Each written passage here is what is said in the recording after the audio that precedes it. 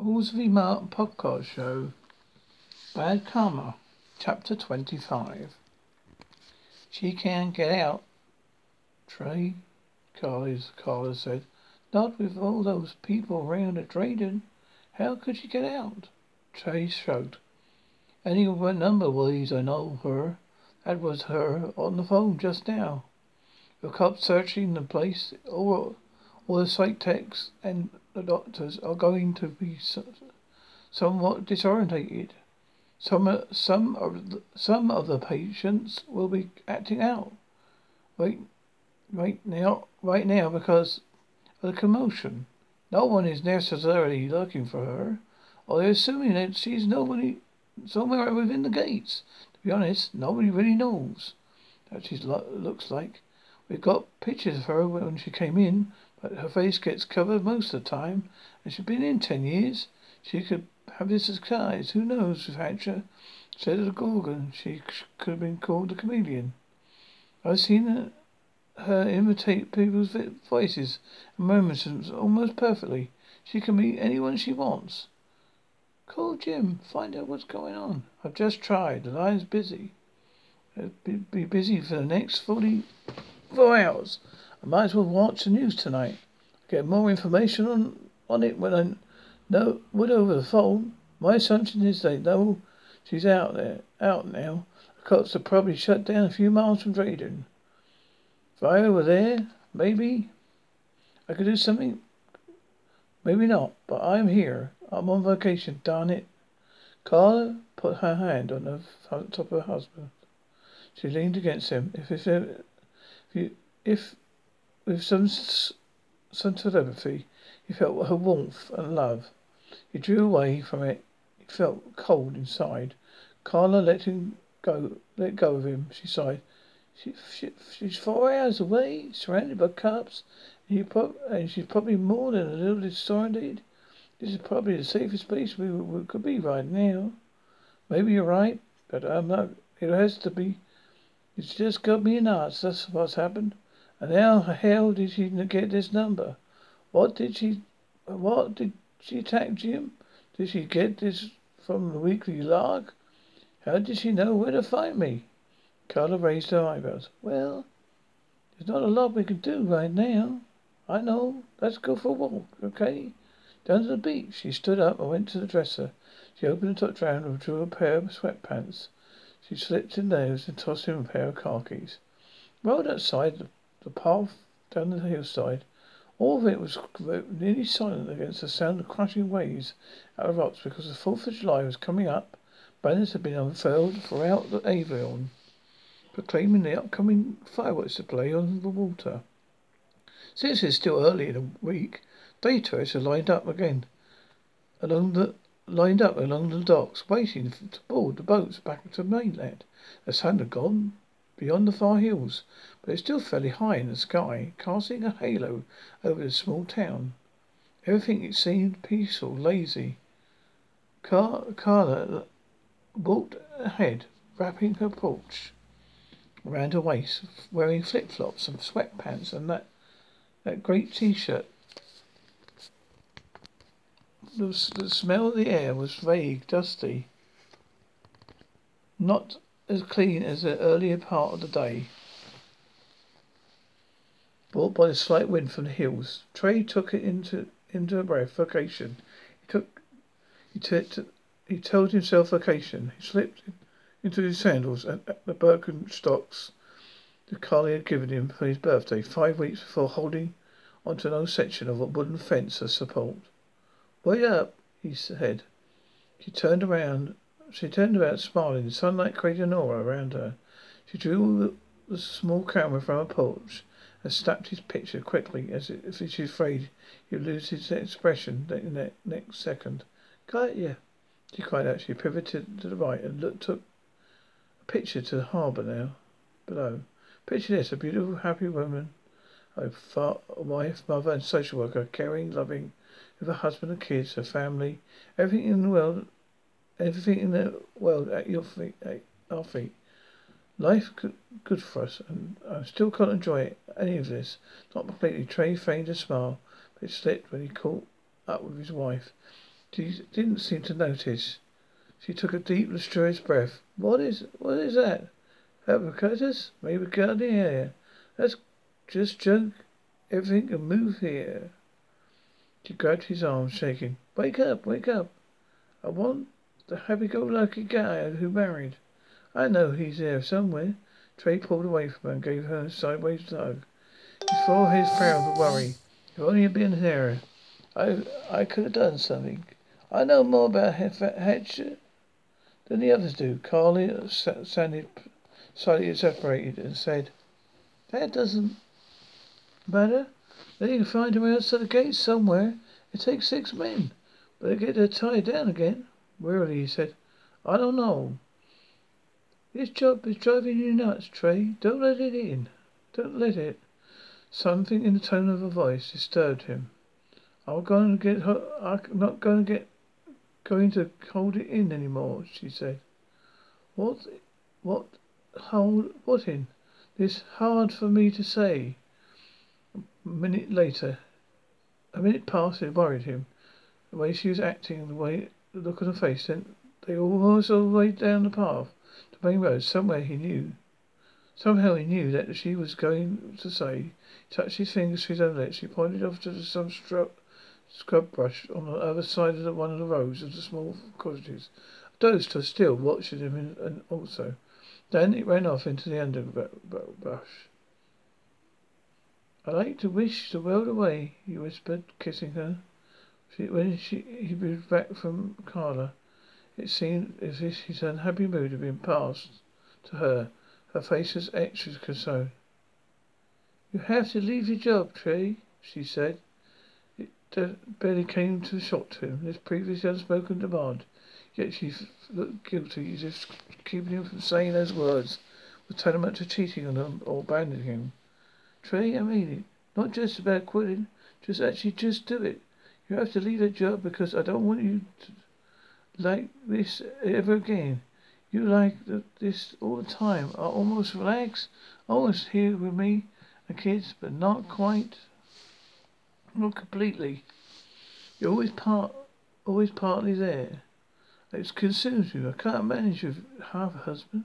I don't let the kids have half of a husband, father. You need to get out. Carly had never been this direct, and her anger over about her anger over his work. Carla had never been this direct, but her anger from over his work. It always come out in little jokes or graveyard humour about the tragedy near Mr. Drayden. Now she looked cross. Sometimes Trey had trouble keeping things in perspective. It got the dog up in him, and he told what to do, to leave his job, not nudged, not asked, but manipulated into leaving it, not to be directly told to leave it. Then he calmed down. He felt like a man defeated. She was right. He had to leave his work at Drayden. It's funny, he began. You got into a place like that when you're young, and you think you can make a difference. You think you can actually save someone. But you can't. Not just Drayden, but anywhere. My dad was wrong. He always told me you could save someone if you kept yourself strong and prepared. But you can't. You can only save yourself. And calm down. He felt her defeated. She was right. He had to leave his work at Drayden. It's funny, he began. You get in a place like that when you're young and you think you can make a difference. You think you can actually save someone, but you can't. You're just at Drayden, but not anywhere. But anywhere. My dad was wrong. He always told me you should save someone if you can keep yourself strong and prepared. But you can't. You can only save yourself. Oh, Trey, Carla said, it's not that melodramatic. You can always do all kind of things. It's just I don't want your children to lose their father because he's all tied up in the lives of criminals. I want to see you. I don't want to lose you either. We need our lives. That place is too dangerous and you're too sensitive. I know you're good at your job, but you need to get more out of life than just work. They keep walking and Trey glanced down the hillside. He thought he saw the kids down below. near one of the ice cream parlors. Where was Jenny? Carla, is that Terry and Mark? She looked across the thin slice of the main drag that she could clearly. Maybe. It's hard to tell. Jenny's not with her, he said. I'm sure she's around here somewhere. Don't panic. We're paying her to stay right with them. Enough. Carla stopped in track. Nothing's going to happen to them here. See what the place has done to you? You think everywhere is like the ward. Well, it's not, Trey. You always got to go off like this. It's as if the worst thing's going to happen. Everything's going to be a life and death situation. He could not tell that she wished he hadn't said those words. Not exactly the way, but not those words. Life and death, the white flash of the dark morning, the gun, as shadows against the dark. Sorry, she said. I didn't mean it like that. They didn't even have to talk about it directly. It happened and it was over. A year ago, almost, a man was been released from Drayton State because some loopy psychiatrist believed that he was cured. But Trey had known better. The man was a psychopath called Wilson, and Wilson had told the others in his ward what he would, if he ever got out, he'd hunt down anyone who had ever hurt him, including Trey. Trey had a one nightmare after the next about Wilson. And he had seen Wilson do people. You've seen Wilson do people from the autopsy photographs of the family at Long Beach. They Trey bought a gun. Then spent 3 months at target range in San Bernardino, learning how to shoot it. Then one morning, when it was still dark, the noise in the kitchen, the fear creeping out the back of Trey's neck, knowing that Teresa's room was near the kitchen, knowing that Wilson was on loose out to get revenge, Trey went shivering with the gun down the hall through the living room. In the dark, someone was at that door by the kitchen. In the dark morning, Trey stood in the dark in the kitchen, and the morning light seemed purple. The shadow against the dark was the exact shape of Wilson. Trey could still not be sure that he didn't underwrite his memory. Still, he felt, even if he knew that it wasn't Wilson, he didn't care because it was an intruder in the house. He couldn't even remember actually pulling the trigger back. All he could remember was the white flash of the dark, and then with the light on, seeing the man where the bullet entered. Trey began jogging down the path on his island, past the summer cottages, past Zane Grey Hotel. Not towards his children, but away from the memory. He had managed to stop thinking about it for days. For 4 days straight, and now it was back. It had him. He could hear Carla calling to him, but he had to run. He had to do something to get the memory out of his head. He stopped at the bottom road, glancing back. Carla was walking slowly down the hill. He felt a gulf between them, as sure as they just had to fight.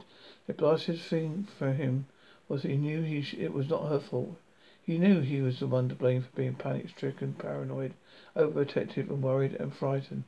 He sat down on the edge of the road, curbside, his hand in his hand in his hands. He waited for his wife. The first words out of his mouth were, "Been a year." The guy was breaking in. Nobody thought you did anything wrong. He didn't look up at her. He knew it was a lie. He knew that he had been the one the police had called trigger happy. He knew he shouldn't have shot the gun.